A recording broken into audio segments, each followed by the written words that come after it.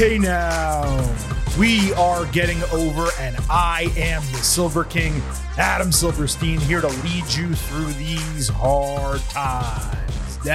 With episode 541 of your favorite professional wrestling podcast. That's right, Getting Over is back once again, and it is Thursday, so you know exactly what that means. We have a loaded show where we're going to break down everything that happened across AEW and NXT over the last week. But the reason many of you are probably listening to this episode is to hear what the Silver King has to say about Tony Khan's latest tweet storm from this week. Don't you worry, we will be addressing that on today's show. If the Silver King had to wait 48 hours, you all can wait just a bit longer. We do have a few things to discuss as we get into today's show. So off the top, let me remind you to visit our Twitter profile at Getting Overcast. Check the top tweet. It is a pinned link to a ballot for the Sports Podcast Awards. Getting Over has been nominated for Best Wrestling Podcast, and we would absolutely love it if you can vote for us. So open a window, maybe an incognito window, so you can vote as much as you want, but click that link, vote for the Getting Over Wrestling Podcast. We would love to be the best wrestling podcast of 2023. On that note, of course, follow us on Twitter at Getting Overcast for episode drops, news, analysis, highlights, all of that good stuff. It's also where you can DM and tweet us questions and comments. We will do our best to read many of those right here on the show. And if you get through a couple times, or you feel like you've tweeted or DM'd a few times and you haven't gotten through yet, I promise I read all of them, and I will try to put as many fresh names on this show as possible. We have a ton to run through today. As mentioned, NXT, AEW, and what happened on Twitter with Tony Khan. So I think the most natural way to go through this episode is to kick off with NXT. We'll go ahead and cover what Tony had to say on Twitter, and then we'll give you a full breakdown of everything that happened in AEW over the last week, of course, spanning Rampage, Collision, and Dynamite. There's a lot to talk about when it comes to this latest Twitter episode, and it goes beyond what was actually said. So, I mean, as much as I want to give it to you right here off the top of the show, I already had to wait 48 hours. You all can wait 15, 20 more minutes. It's in the show. There are timestamps in the episode description. Don't skip over the first part of the show, but if you really need to, or you want to listen to it in parts, you can go ahead and do that. We'll have a timestamp for every single segment that, as always, I hope you listen to the entire show. So with that said, we're going to kick off with NXT. Vengeance Day, still a month out. Obviously, Stand and Deliver, WrestleMania weekend, a few months out, but the building for both really is underway. Cody Rhodes voiced over a Dusty Rhodes Tag Team Classic video package that showed old footage of the original trophy being unveiled. He said, "It's not about these teams finishing their stories, but rather starting new ones of their own. I'm just glad he's involved in embracing the stuff with his father. That's great." Carmelo Hayes backstage told Trick Williams they had good news, but Trick was still upset about Melo's involvement last week. Hayes said he only came out to protect him because of Shawn Michaels' tweet about a former NXT champion being there. Melo said his goal is to protect Trick, and since they don't know how long Ilya Dragunov is going to be out, he got them a spot in the Dusty Rhodes Tag Team Classic. Williams wanted to stay locked in with the singles pursuit. Hayes convinced him by saying that he can become a Triple Crown champion, Melo himself, and Trick can become two-title Trick while staying on top of his game. Trick loved it. They dapped up. This is not really what I expected when I said last week that I hoped they remained together and didn't actually split. But clearly Ilya is more injured than everyone originally thought. That also better explains why they ran the angle with Ridge Holland, and inserting Trick Melo Gang into the tournament obviously makes it better just because they're talented and charismatic. It is legitimately a loaded field, though I do wish it went back to 16 teams and not 8. For some reason, WWE just really likes to do 8-person or 8-team tournaments. And to me, that doesn't really feel like a tournament. It just feels like qualifying matches. I know it technically is a tournament. There's quarterfinals, semifinals, and then a final, but it doesn't come across that way to me. It's not as deep as it could be. And when you have something like the Dusty Rhodes Tag Team Classic and a field that's already as strong as it is with these 8 teams, that's a great opportunity to throw 8 other teams in there, and they can all lose in the first round. That's fine, but you get more people on the show. You spend more time on it. I just wish they had done that. The segment itself hit as usual, with Trick being wary of Mello and Mello nevertheless being convincing and charismatic and convincing him to do what he thinks is best for them. It always seems like he has good intentions to start, but obviously at some point, the shroud is taken off and his true intentions are revealed. Braun Breaker and Baron Corbin fought Gallus in the first quarterfinal. Braun wore his pink gear to differ in contrast from Corbin, who was totally in black. Breaker got the hot tag and went on a wild run at one point, hitting a German suplex fall-away slam of Gallus that was a tad convoluted. Corbin tagged himself in for the finish, but Breaker saved him from an attack with a spear as Corbin hit End of Days for the win. They actually got along, like in the kayfabe, did a brief hug after the bell. Braun looked incredible here. Corbin's personality completely shone through. And most importantly, this was super entertaining. It was probably the best part of NXT on Tuesday night.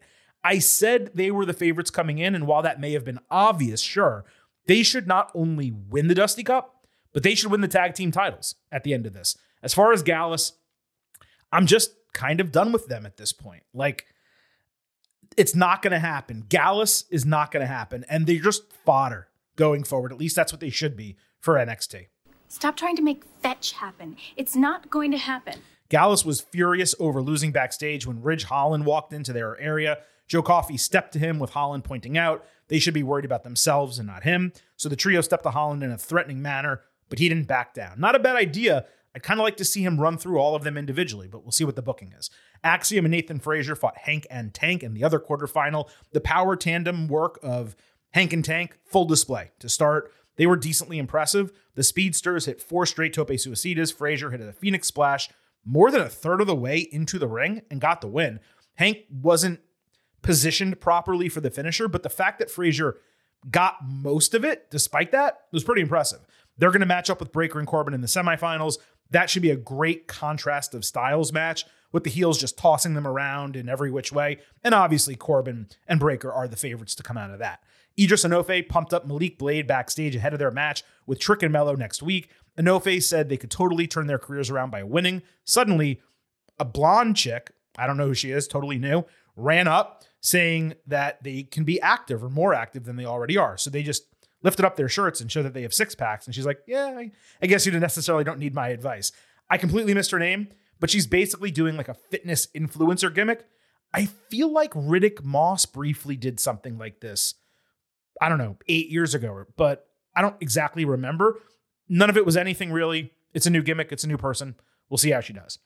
Dragon Lee showed up with his visa issues officially cleared. Ava was happy to see him back after disposing of Luca Crucifino. He was complaining to her backstage. Lexus immediately came up with a pre-drafted Lexus King, that is, pre-drafted contract, assuming the open challenges for Dragon were still on. Lee signed it right away. My thinking here is that there was a clause in the contract giving King an advantage because Dragon didn't even look at it for more than 5 seconds, but that never came to fruition. Oba Femi backstage didn't really say much when asked if he would cash in the NXT breakout contract sooner or later. King came up saying Femi earned it and would be the next NXT champion, but he noted that he would join him winning the North American title later in the show, and he kind of also insinuated that if he had been in the tournament and there was no distraction or interference, I should say, in his match, then he probably would have won the contract instead of him. It was kind of surprising that even though he was being a bit of a dick, King was actually supporting and instilling confidence in a babyface. But Lexus was a surprisingly good promo twice in a row here. He's embracing this character. He's starting to find a comfort level with it. I did not have high hopes for him. I still don't necessarily, but if we're grading it on an expectation scale, he's exceeded my expectations so far. It's fair to say. North American Championship match, Dragon Lee against Lexus King. This was the main event. Trey Bearhill tried to interfere early, but got escorted out. King was clunky with some poor timing early, but it quickly got better when Dragon was on offense. Lexus had a nice, I guess, fisherman's arrow, you could call it, only for Dragon to come back with Destino or Operation Dragon, if you prefer, to retain the title in pretty simple fashion. Immediately after the bell, Oba Femi walked down with an official and the NXT breakout contract. As soon as it was announced as official, the match, Dragon caught him with a tope suicida. Femi overcame a quick offensive onslaught with that really cool toss slam that he does, but he got caught running with a super kick and a tornado DDT. Femi then countered Destino by popping up Lee into a last ride powerbomb to win the North American Championship in just a couple minutes. Surprising first to see King get defeated that easily. Their match was solid once it overcame that strange start. I really don't mind Femi using the contract on this title. They set it up well with King poking him before the match, and with Dragunov out indefinitely, it makes kayfabe sense that he would want to strike while the iron was hot, even if it's for the number 2 title.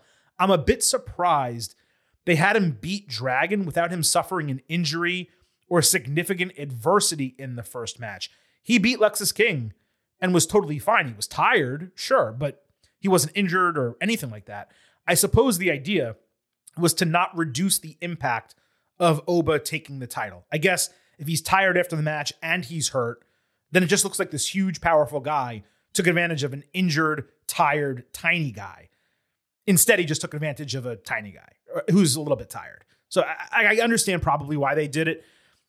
So it worked, I guess, in that degree. But this is strapping a damn rocket to someone. The North American title has been in limbo since Mustafa Ali got fired. So I'd consider this moment to be like the full reset where they are now able to start booking it either as originally planned or at least as planned now. Best of all is that this was unpredictable. And that's what NXT does better than any other product right now. What's interesting is Oba Femi is actually the first WWE NIL signee to win a title. He's only 22 years old. He was on the Alabama track and field team a couple years ago, signed back in 2021 as part of the first ever NIL class. And I saw some pictures after the show. This dude looks incredible with this particular title. Real excited for this run coming up. In terms of the breakout contract being used Money in the Bank style, I still don't like it. They did it in 2021 with Mello and never looked back. But as I said last week, it simply does not make sense. If anyone should have a contract with that kind of stipulation, it should be the winners of the Iron Survivor Challenge, not neophytes who win a tournament of rookies. That's way too much power to give to someone simply for being the best of the developmental trainees. You know what I'm saying? I really hope they change this rule starting next year. The tag team championship match was on the show. D'Angelo family against Out the Mud. There was a really cool sliding catch inverted F5 onto the ring apron by OTM. Tony got the hot tag, really showcased his strength against the bigger guys. There was a 2.9 kickout after some type of tandem back slam move. Then OTM hit the assisted catch power slam for another near fall. Stax took the tope hip toss, and they hit bada boom, bada bing for a broken fall. Adriano Rizzo stopped Scripps from interfering, pushing him off the rope and into his guys, with Tony hitting the fisherman suplex bomb to retain the title. So this was booked and laid out to be a good match. But OTM is so green that it was just consistently clunky. For two big, strong guys, they really don't seem to be that athletic from a wrestling sense. They just need a lot more work to get to the point where you can see them as believable challengers or one-day champions. They also don't have much charisma in the ring, even though they have a lot of charisma out of the ring. And if you do have charisma in the ring, that can cover up for some shortcomings. D'Angelo family, they look pretty good, having developed more tandem offense. That was a positive, but I need to see OTM develop a lot more. And maybe that's going to happen because they were pissed about their loss in the parking lot. They came across Jada Parker, who said they need to open their minds and not get played like they did. She completely put them in their place and decided that she is their missing piece, with the guys agreeing almost immediately. For her first major TV appearance, Parker showed a ton of personality, and she came off super strong-willed. I loved this from her. And adding a woman to a men's group, it's almost always a plus, particularly when they're not just eye candy like they used to be back in the day. It was particularly nice how the guys didn't brush her off at all. They just straight bought into what she was selling. I loved the way that was written, and I'm real excited to see this develop. One real quick side note, though. I hate how they're called OTM with Scripps. That should be the group name. And I thought it was the group name this entire time until they walked to the ring. So that was confusing to me. Lyra Valkyria hit the ring with a better presentation than usual, wondering who would step up next to fight her at Vengeance Day. She announced that Ava set a 20-woman battle royal that will reduce to a fatal four-way with the winner facing her for the title. Lola Vice popped out with Elektra Lopez, reminding about her NXT breakout contract. Lyra shot back, All Lola does is talk and shake her ass. Facts. While Elektra is the one that actually has a presence and had some success with Legado del Fantasma. Valkyria tried to fight then and there, but Lopez took a shot and Tatum Paxley made the save. This was kind of rough. Like, Lola should be out there getting reps and stacking wins because right now she's neither impressive in the ring nor on the mic. Developmental, yes, we talk about that all the time. She has plenty of time to find all that, but this reeks to me of a situation where they just need to get this match out of the way so all of them can move on. Lyra, she's improving on the mic, but there's a lack of believability there that needs to be addressed. It's easier said than done to figure that out, but I'm hopeful she will. She's still immensely young. NXT Anonymous caught JC Jane sharing her plan with other women at Chase U. She started showing them something on her phone, but we obviously didn't get to see it. Like I said last week, for some reason, it seems like they're wanting us to think that this is going to be like an OnlyFans play or something, but clearly it will be something else. At least I think it's going to be something else. I did think we'd get more this week. There was really nothing else about Chase U. That was a little bit disappointing. Tiffany Stratton arrived at Fallon Henley's ranch, just as you'd expect, wearing all pink with a sequined cowboy hat, high heels, short skirt, fuzzy jacket, and bra top. I thought they might do like a Paris Hilton Simple Life parody, but it was more extreme actually than that. We later saw Tiffy grabbing and dumping hay and cleaning a horse. Somehow she got dirty while she was cleaning a horse with water. How that happens, who knows? Then she had to muck a stall filled with horse manure. Really not that bad of a word. Ma, which is good. Newer, which is also good. Ma newer. All the ranch hands were teasing Stratton, but Henley gave her credit getting through the day. Tiffy called it hell and the worst day of her life because she had to spend it with Fallon. Just as she was ranting, she went to leave, stepped in horseshit, fell backwards into a trough. She threw a fit, splashing water everywhere. The ending was easily the best part of the entire deal. It was B-movie stuff otherwise, but we know that's going to be the case with these NXT extended vignettes and video packages. It was worth doing overall, funny for what we got. It was just really tough to follow the R-Truth segment from Monday. He made it almost impossible for anything else that happened on wrestling television this week to be considered great when that segment was so incredible. Gigi Dolan fought Cora Jade. The offense was basically even for most of the match, but it was shockingly short. Jade held onto the referee's pants to avoid Dolan's finisher, coming back with her double underhook DDT finisher for the win. I'm not sure what's going on with some of these NXT women's matches recently, but they all used to get solid time. Now, many of them are like stupidly short, and a lot of them have involved Gigi, others with Stratton and Henley. We've mentioned them previously. Like, sure, they can rematch this, but what was the even point of doing it in the first place? Sometimes you only need one match. I don't need a 2 or 3 match series every single time. You know what I mean? Josh Briggs fought Oro Mensah. Metaphor was laughing at the crew breaking up last week, taking credit for the implosion. Briggs popped in saying they weren't responsible and he wanted another shot at the Heritage Cup, basically deciding to fight Mensah to try and get the opportunity. Briggs planted Mensah in the match, and though Metaphor tried to distract him and the referee, he avoided a kick into the corner and hit a monster lariat for the win while staring at Noam Dar. Nice singles win for Briggs. They're building him into a new role. Nothing too notable. And Mensah's really good, so I kind of wanted to see both of them go, but we never really got that opportunity. Lastly, Nikita Lyons and Blair Davenport had a match. As Nikita was walking in the parking lot ahead of the show, Blair tried but failed on a sneak attack. Commentary told us they were kayfabe fighting for 15 straight minutes backstage before the bell rang. Yet their clothes were changed. Sure, Jan. Davenport hit a smart double stomp into Lyons' repaired knee. Nikita came back with an extremely poor DDT where she force jerked Blair's neck backward. Then she somehow wrapped her knee around the post, slow as molasses with a roundhouse kick. Didn't even sell it, not even for a second. Davenport chopped it out back in the ring, hitting Kamagoye for the win. I've been saying it for weeks now. Nikita is not ready for prime time. Nothing is working with her.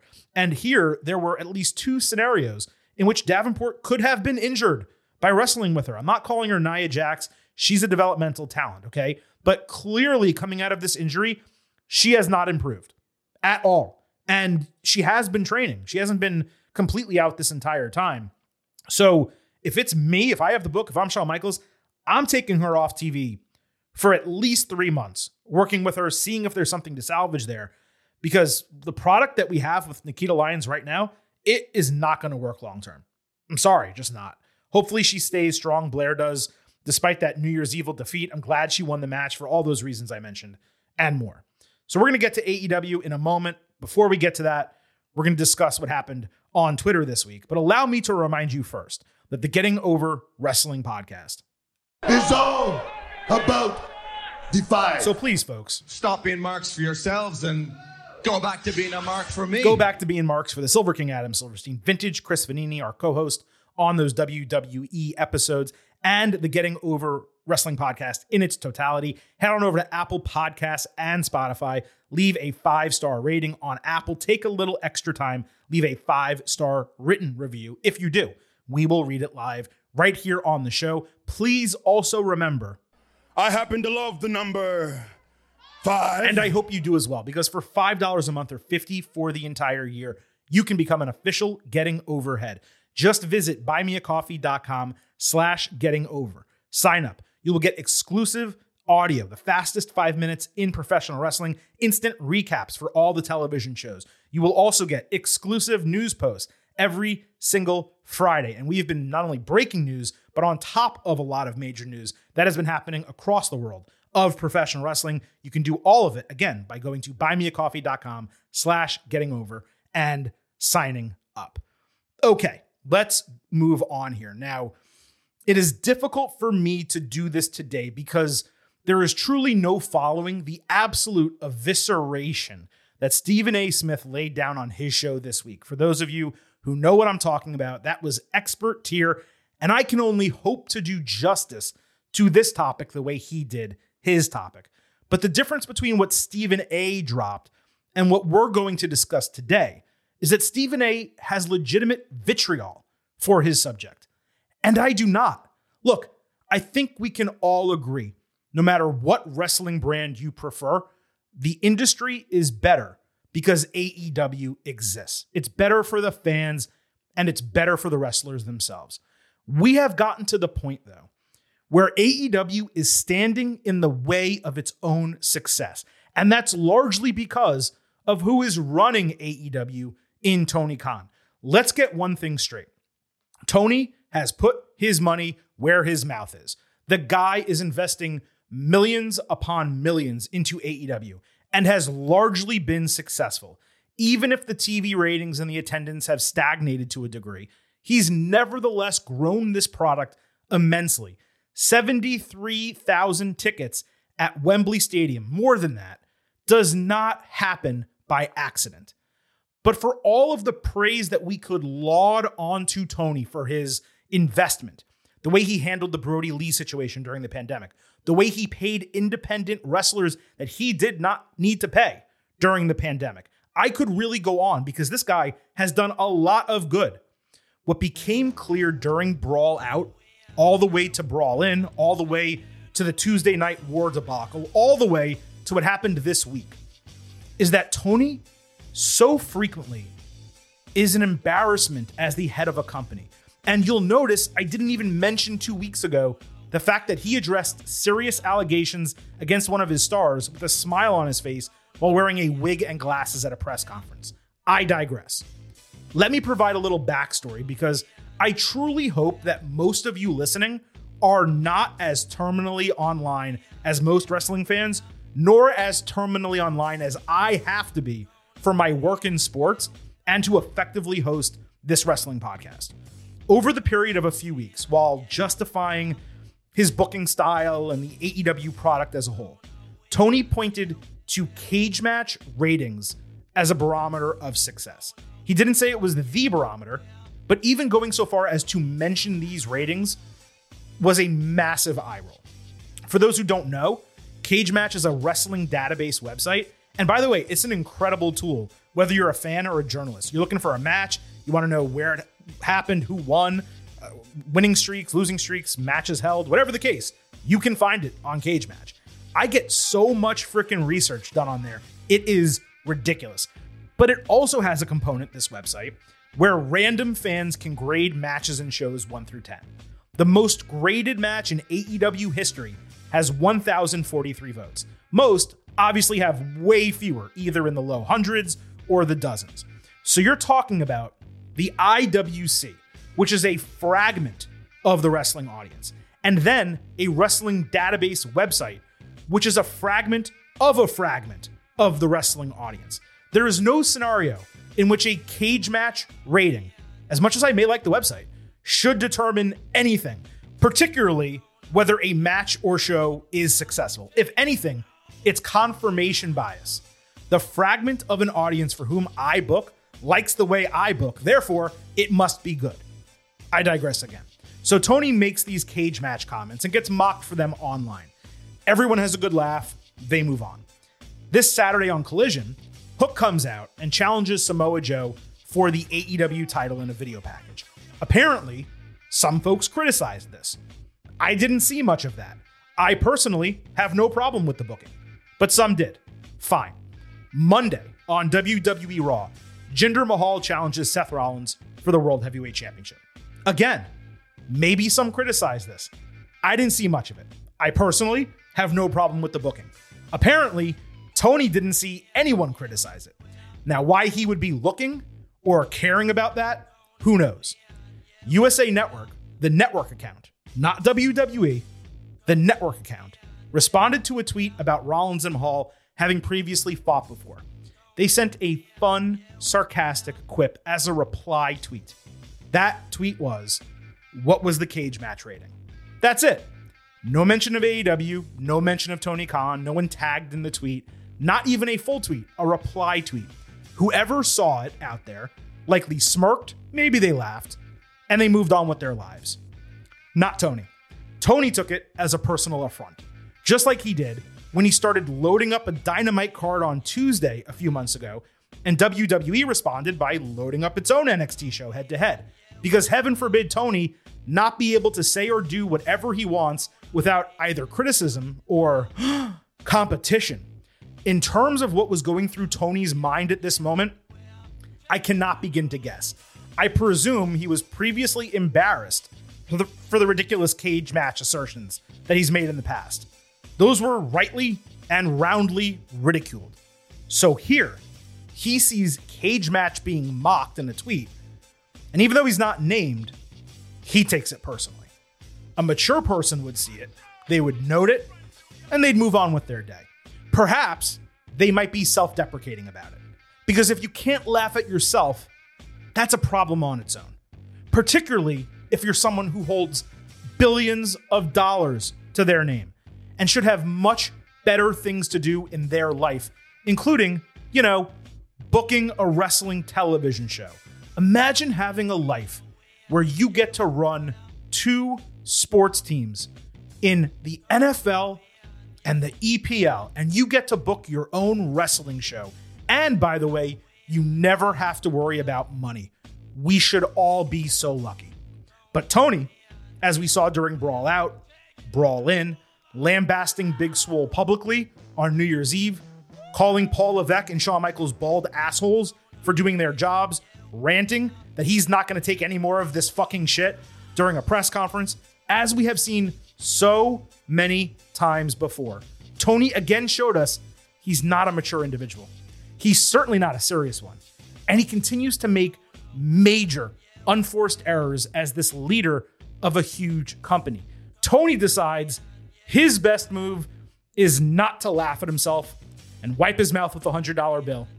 Rather, he needs to respond to this tweet from, I repeat, a network account. Some social media marketing employee having a bit of fun on a Monday night, just doing their job. Let me ask you this. Did the Burger King CEO decide to go scorched earth on the Wendy's Twitter account because it mentioned that the royal fries are soggy? No, of course he didn't. He went on with his life because it's social media. It doesn't matter. And it was nothing worth spending another minute on. That's not Tony Khan, who we have to surmise now has the thinnest skin of any wrestling promoter in history. Tony decides he can't take people criticizing his booking, and he can't take a subtweet from USA Network. So he decides to take the bait of one of the biggest fishing tweets I have ever seen, and he sends these consecutive messages. First, a double standard. Hook, 28-1 career record on a winning streak, calls out the champ, a logical challenge. Sparks online outrage. Jinder has literally lost every single match he's in for the past year, immediately gets a title shot. Where is the rage? Second, a moral victory for USA is one win more than their world title challenger Jinder Mahal has in the past 364 days, because it's literally been a full year since he won a match. You really put AEW in our place getting Jinder Mahal in a big match on your TV show. Do it more often. So let's consider first that Tony was almost certainly stewing for days about whatever small corner of the internet didn't like the Hook booking. He had to have read about it somewhere. He probably didn't address it Sunday because his Jacksonville Jaguars were getting bounced out of the NFL playoff contention. I mean, this guy should be worried about what the hell to do about Trevor Lawrence and Doug Peterson, not WWE creative. But then he almost certainly saw USA send this tweet, which is objectively hilarious to get upset about, right? And Googled Jinder Mahal cage match. Like literally going to the website he's being mocked about to find this data. He then thinks, it's probably in the best interest of AEW for me to try and take a shot at WWE in a far more public manner than the reply tweet ever could have reached. And then he probably thinks, since I'm a manager of hundreds of men and women, the best way for me to address this is by literally insulting a talent, the same type of person that I employ. The last thing you do in professional wrestling is drag the boys or the girls. Talent is everything. Let's not forget that Jinder Mahal, despite being one-on-one in singles matches over the last year, Tony was actually wrong that he hadn't won a match, is immensely well-liked by his peers. Supposedly a great guy. Let's not forget that Jinder Mahal is known by probably, I can't even guess the factor, 100 times more people than Hook, maybe more. Let's not forget that Jinder Mahal was the fucking WWE champion, like it or not, for 170 days. When you're a world champion, you don't need a record qualifier to get a title match. Just look at The Miz. Let's not forget that Tony took Abaddon, who had not been on TV in 2 years, gave her a number one contendership, and allowed her to get into a title match on her first match back on television. Then he artificially inflated her record with a few extra bullshit wins after the fact to justify it. Let's not forget that Orange Cassidy gives international title matches to anyone who looks at him, even if they're not signed to the company and regardless of their record or their past. Let's not forget Jinder is actually 2-8 in his last 10 televised matches. Daniel Garcia was 3-7 in his last 10 before he fought MJF for the AEW title on Dynamite last November. Oh, and let's not forget, and folks, this is by far the most important. None of this shit is real. These records do not matter. It's scripted wrestling, not real life combat sports. And even if it was, anyone who follows boxing knows that true number one contenders don't always get title shots. I digress again. Not only is this immense insecurity and pure whataboutism, but it's once again Tony stoking the flames of tribalism that he himself has said so many times should not exist, and his talent has said even more times they wished did not exist. It's also him once again proving that he is online way too effing much, and he is putting way too much stock in what a tiny corner of the internet, a tiny percentage of his own fan base is tweeting at him on social media. If you were going to address this at all, you send a message to your own fans. Hey, Hook is 28-1 with however many consecutive wins. He showed a lot of guts challenging Samoa Joe, and I'm real excited for him to have this match if Joe accepts. Why even mention Jinder or try to what about it to WWE? If that's your only defense for shoddy booking, well, look, don't laugh at me. Laugh at WWE because they book even worse than I do. That's extremely weak. These tweets from him, as so many others before them have been, were utterly embarrassing. If you want whataboutism, what about calling out Vince McMahon for alleged sexual assault, only to then hire Ric Flair and employ other people who have accusations against them? And it also brings us back to why AEW and Tony are struggling so much these days. The company was based on the success of the Elite and a groundswell from the wrestling community that badly needed an alternative to WWE. The WWE product, for any quality angles or any positive momentum it could garner for brief periods of time, was in a massive creative rut with Vince McMahon in charge. People chanted for years CM Punk. People stopped watching the show, and when they did, they weren't even that enthusiastic to be there. When the only major product in a game is in steep decline, and you present a fresh alternative to millions of fans seeking better entertainment, you're hitting that market at the exact perfect time. But what happened? The worst possible thing for AEW. That was Vince McMahon retiring and eventually merging WWE with UFC. And then you have Paul Levesque taking over creative. Because what we have seen over the last 17 months is the most significant turnaround for WWE since the Attitude Era.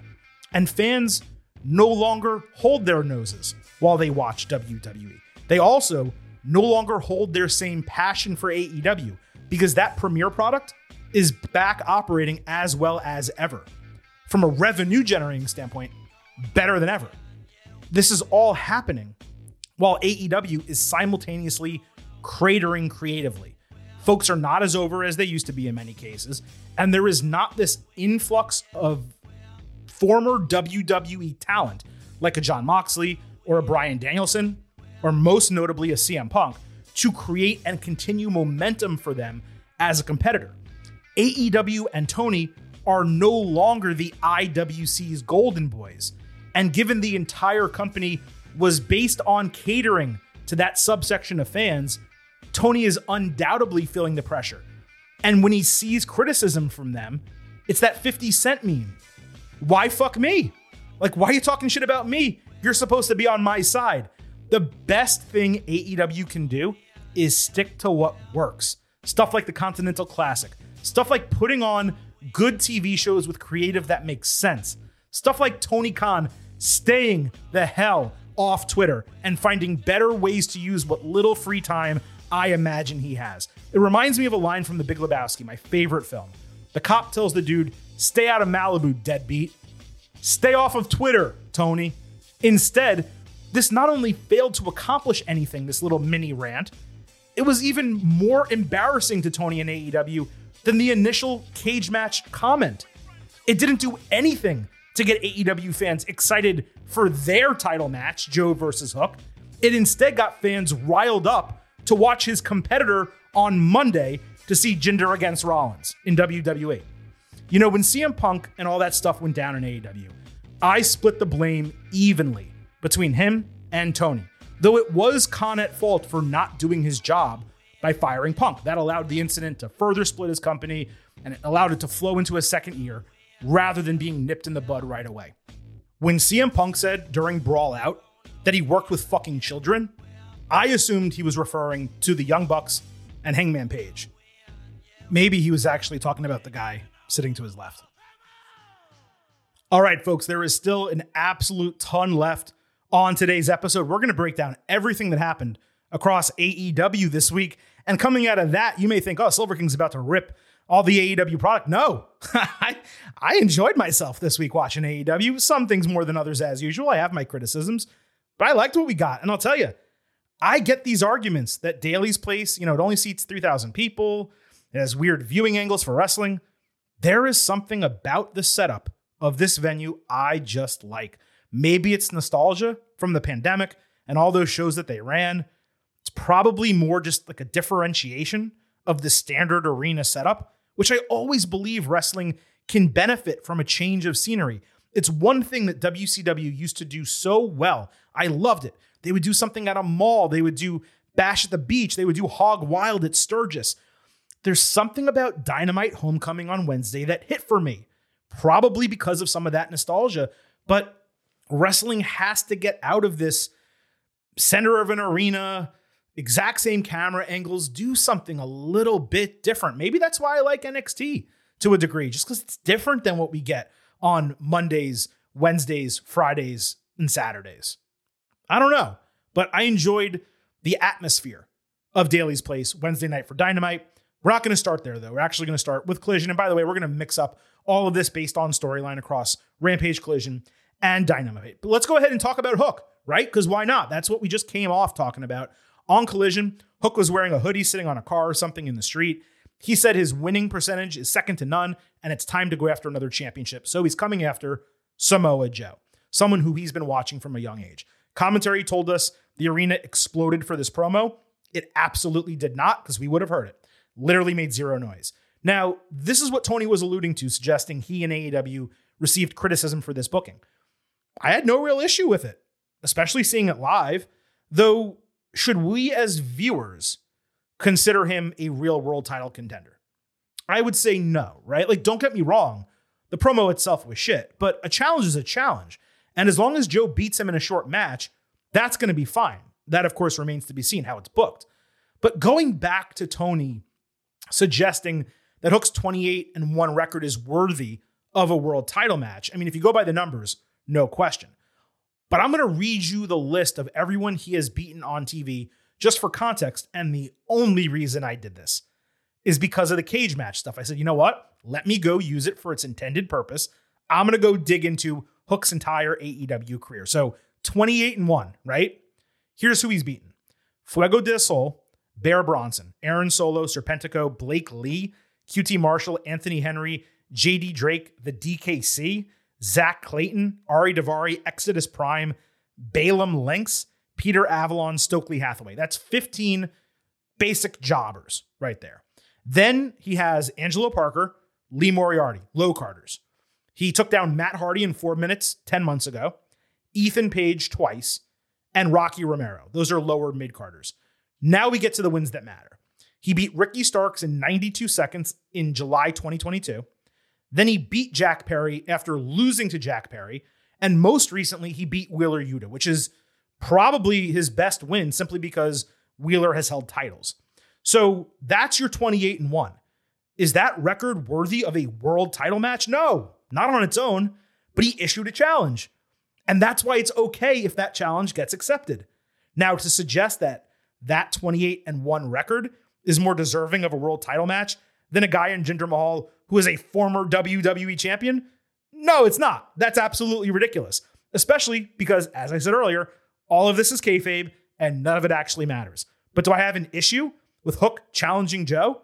Not at all. In fact, I kind of want to see the match even before Tony tweeted about it. In fact, Tony made me want to see it less, but I still do want to see it. I believe it's next Wednesday on Dynamite. Speaking of Dynamite, Hangman Page fought Claudio Castagnoli. This got set up on Collision. Claudio squashed a jobber after cutting like a 2-box promo saying he doesn't need reasons to fight, and since Hangman was looking for one, he would answer. This opened the show. Hangman hit a moonsault off the elevated stage and countered into a tombstone piledriver. Claudio countered Deadeye into the top turnbuckle, only for Page to hit it shortly after. Hangman countered a powerbomb out of the corner into a hurricanrana, hitting a buckshot lariat, and then another one immediately after. Somehow the first one didn't take Claudio down for the win. Excellent wrestling. I thought the end with 2 of that specific type of finisher was a little bit ridiculous.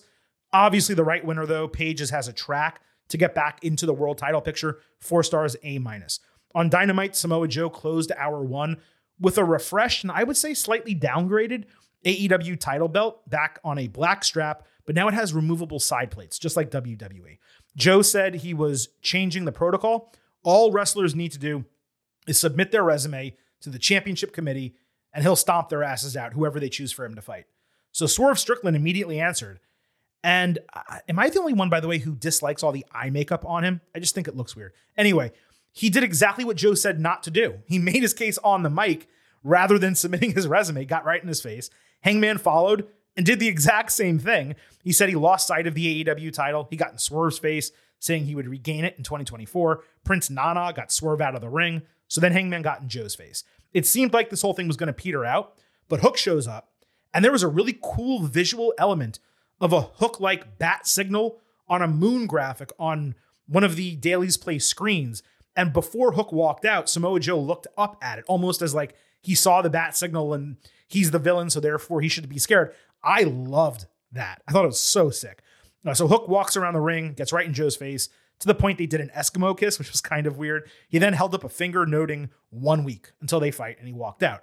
Something AEW is doing much better than WWE, with the exception of the last couple of weeks of SmackDown, is consistently having multiple people vying for the world title. So when one challenger is thwarted, there's another one or two right there waiting. And that's why this segment worked for me.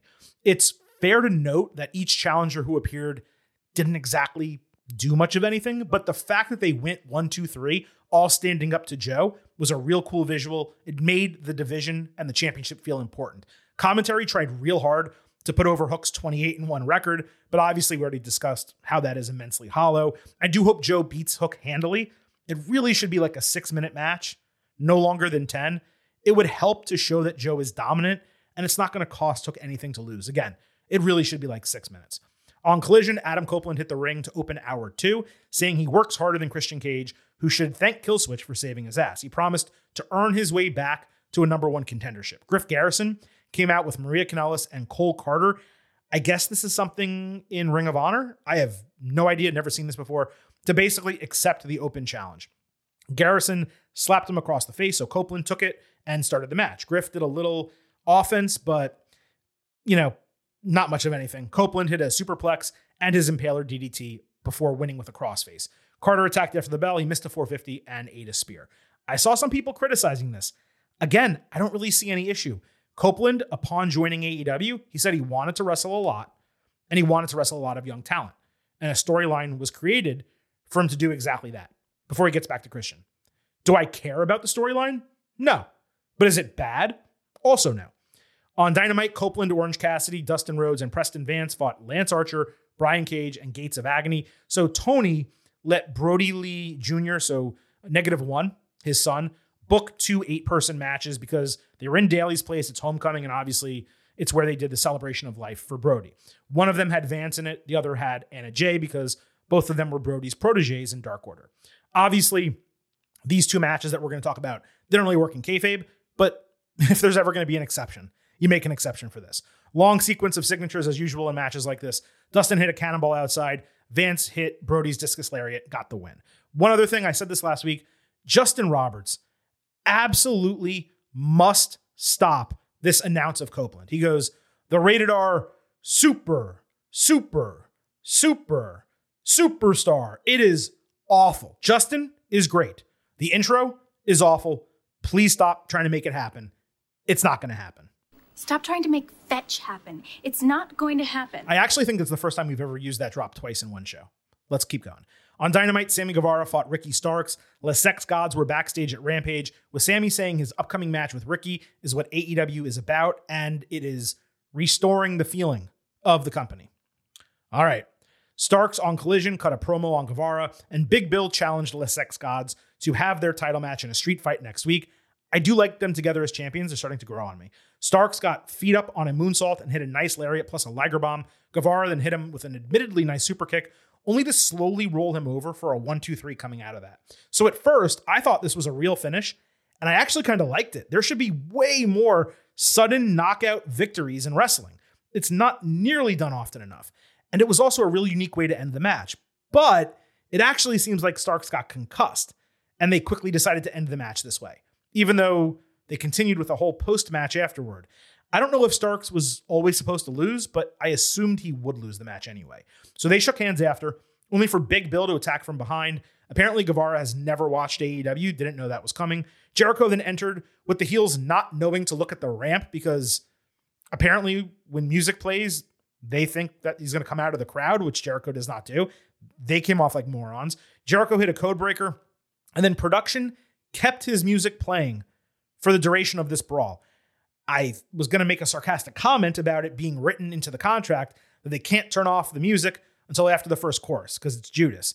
Sarcasm aside, I actually believe it was done to keep fans from booing Jericho, which I doubt would have happened anyway at Daly's place, but it was an obvious attempt to keep them from doing that. Now, look, I expected Guevara to win because he's the title challenger, but man, at the same time, like if that was the planned winner of the match, Ricky losing is so tough. This guy was going toe-to-toe with CM Punk and Bryan Danielson a couple months ago. Now he's a champion, yet losing to Sammy. It does kind of seem like Tony knows that Ricky's probably gone sooner than later, and he's just making the best of it. That's my take on the situation. On Collision, FTR fought House of Black, FTR hit the superplex splash combo that really should have a name. Buddy Matthews broke the fall with a Meteora on Cash Wheeler into Dax Harwood on the cover. Cash got caught on a Tope Suicida and tossed over the announce table. Malachi Black pointed at and taunted Harwood's family while holding a chair. Dax got up on him with FTR hitting Shatter Machine on Buddy for a broken fall. FTR took out Black with a spike pile driver on the ring apron. And Daniel Garcia came down with a chair to intercept Brody King. Dax got stomped coming back in the ring for a rope break, but countered Buddy into a 1-2-3.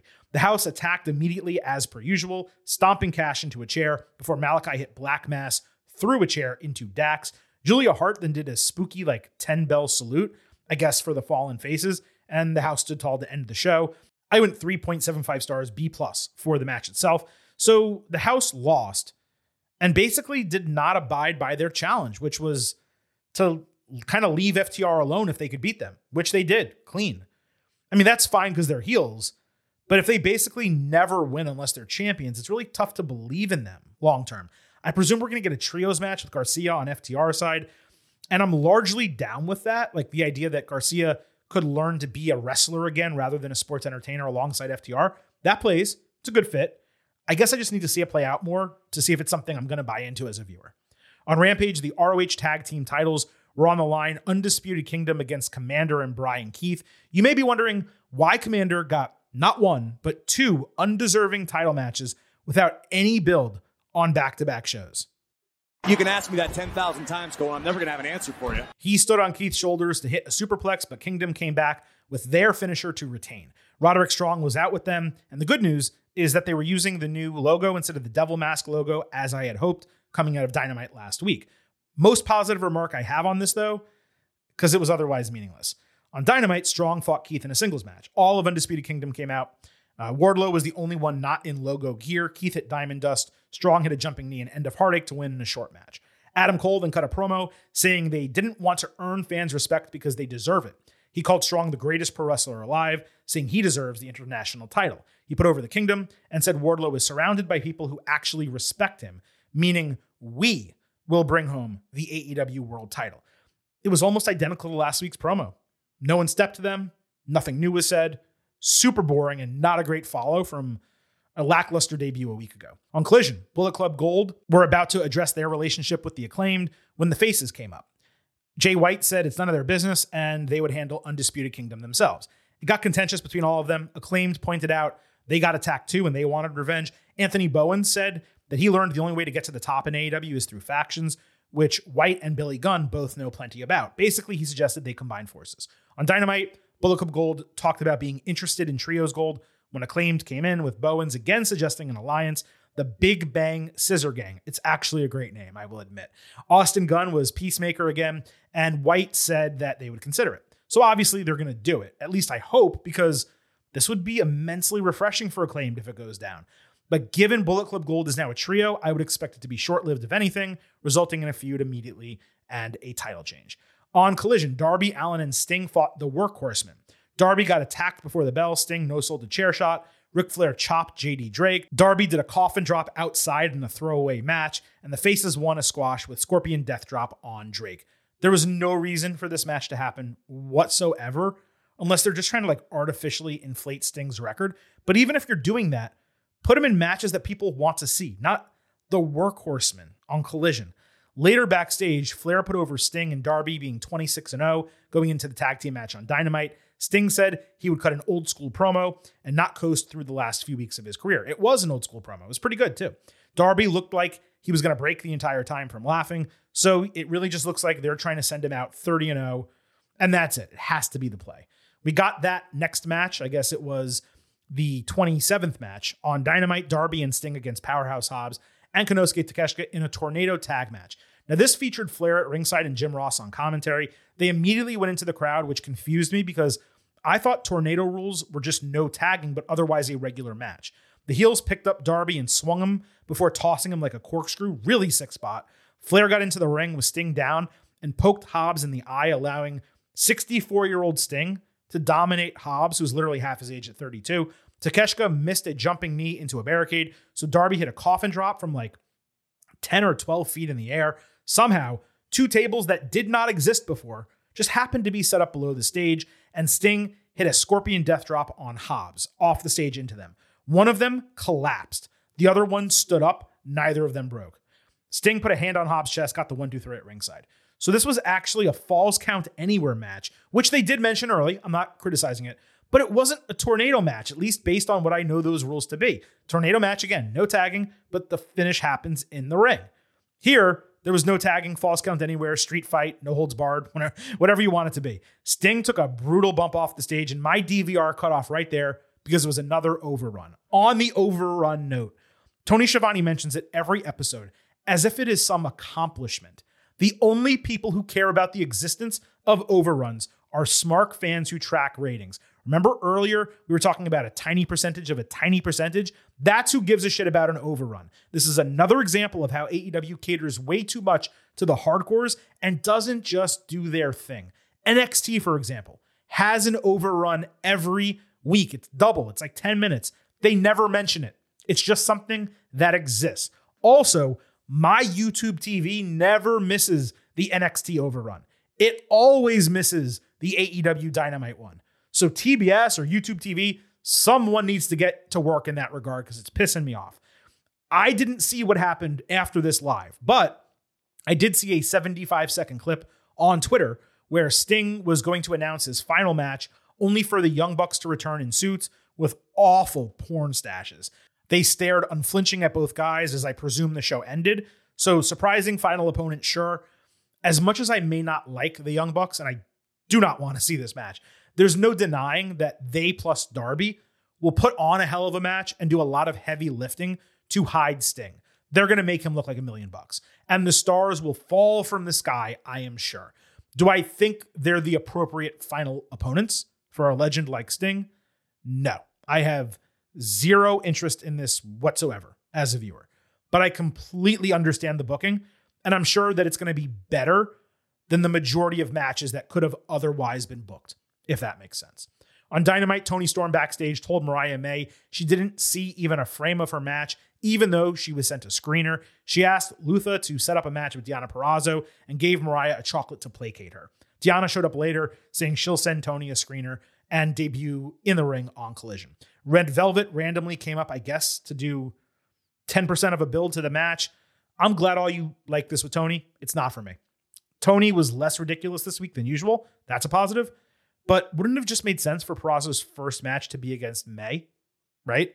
On Rampage, Hikaru Shida fought Anna Jay. The rest of the old JAS was backstage with Anna confident in herself. Harley Cameron then started flirting with Angelo Parker and whispered in his ear. Now the deal with Harley and the Outcasts makes a lot more sense than it did the first 2 weeks. Maybe it went over my head, I'll admit. I just missed it. But now I get what they're doing, and I like it. Anna hit a nice gory bomb. Shida came back with a Falcon Arrow, only for Jay to counter the pinfall for a 3 count where the referee counted 1 with a shoulder up, and then should have counted 3 because Shida didn't kick out until 4. The entire crowd noticed this botch. Shida easily escaped Queenslayer and hit Tamashi for a false finish. She came back with a Flying Meteor and a Katana for the win. Solid match, really hurt by the botch. I had no expectation of Anna beating Shida, but it's really strange that AEW features Anna in a talking role with a storyline and has her lose. And Shida basically only has matches and always wins, but there's no real capitalization of that success. You know what I mean?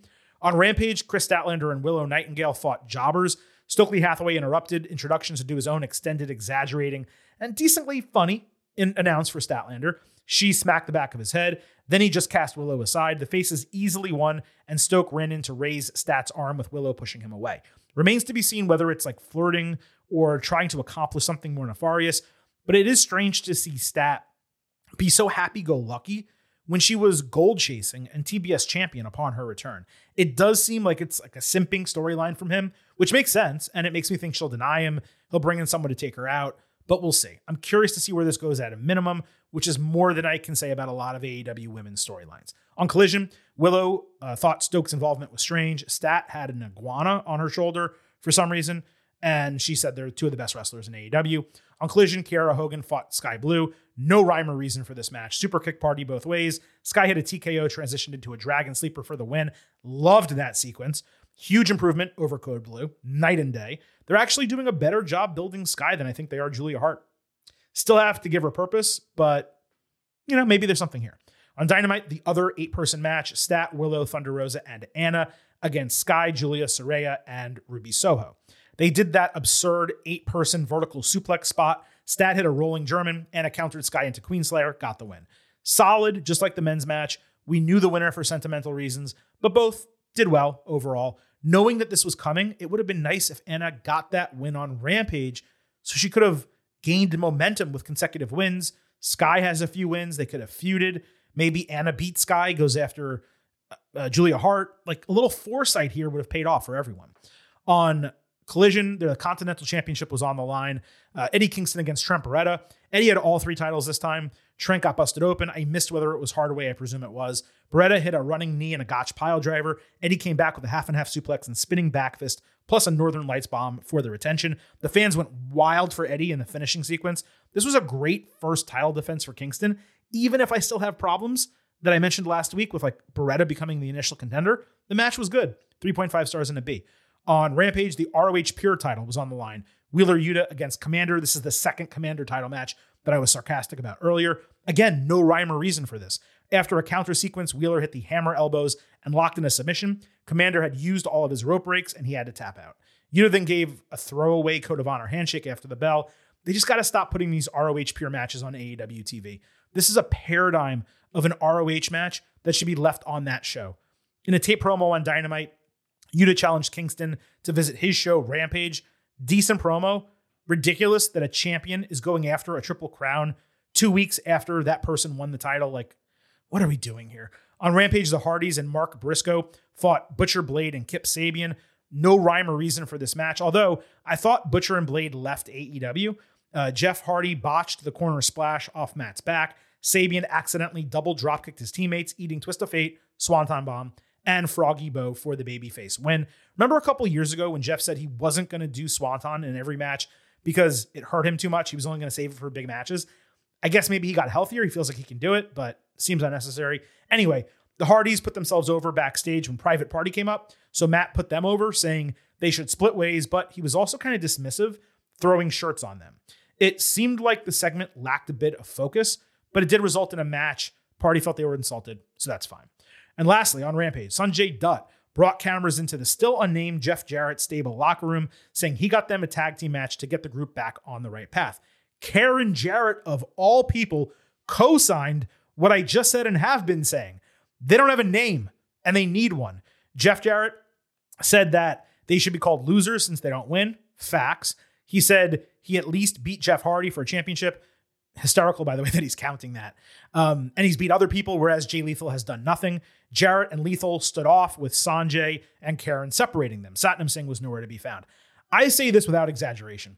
This was easily my favorite thing that this group has done since its inception. I love the idea of a loser faction acknowledging their status and looking within to change it. Plus, it was executed really well on all 4 of their parts. Somehow, after all this time and being on TV way too much, I finally care about this Jarrett storyline. Go frickin' figure. So if you thought coming in that just because I was criticizing Tony Khan that I wasn't going to like AEW this week, clearly there's a lot more I like this week than I do most weeks, including frickin' Jeff Jarrett's storyline. So how about that, right, folks? All right, look, this was a long show. We had a ton to cover. I appreciate all of you sticking around for it. Allow me to hit you with some reminders on the way out. First of all, we have the 2023 Getting Over Awards, aka the Meaties, waiting for your ear holes. We published that on Monday. If you missed it, go into our podcast archive, take a listen to it. We also have our WWE episode from Tuesday. We will be back next week with another WWE episode on Tuesday. And right back here, same bat time, same bat channel, with your next AEW NXT show on Thursday. Between now and then, here's what you can do. First, you can remember that the Getting Over Wrestling podcast It's all about Defy. And you can head on over to Apple Podcasts and Spotify, leave a 5-star rating on Apple. If you leave a 5-star written review, we will read it live right here on the show. You can also remember, I happen to love the number 5. and I hope you do too. $5 a month, $50 for the entire year. You can become an official Getting Overhead. Just visit buymeacoffee.com/gettingover. Sign up. You get bonus audio, exclusive news, and much more. Again, buymeacoffee.com/gettingover. And the last thing that you can do is visit us on Twitter at GettingOvercast for a few reasons. First, pinned to the top of our feed is a ballot for the Sports Podcast Awards. Getting Over is up for Best Wrestling Podcast. We would greatly appreciate your vote. It's awesome to do the show for free, as we have been doing for all these years. It'd be great to get a little recognition and our first podcast award. Again, that is pinned to the top of our profile on Twitter at GettingOvercast. And if you follow us there, you'll get episode drops, news, analysis, highlights, all that good stuff. You can also DM and tweet us questions and comments for the show. All right, that was a lot of talking for today. Silver King's going to rest his voice for a few days. We'll be back on Tuesday with that WWE episode, but I hope you all enjoyed what we delivered.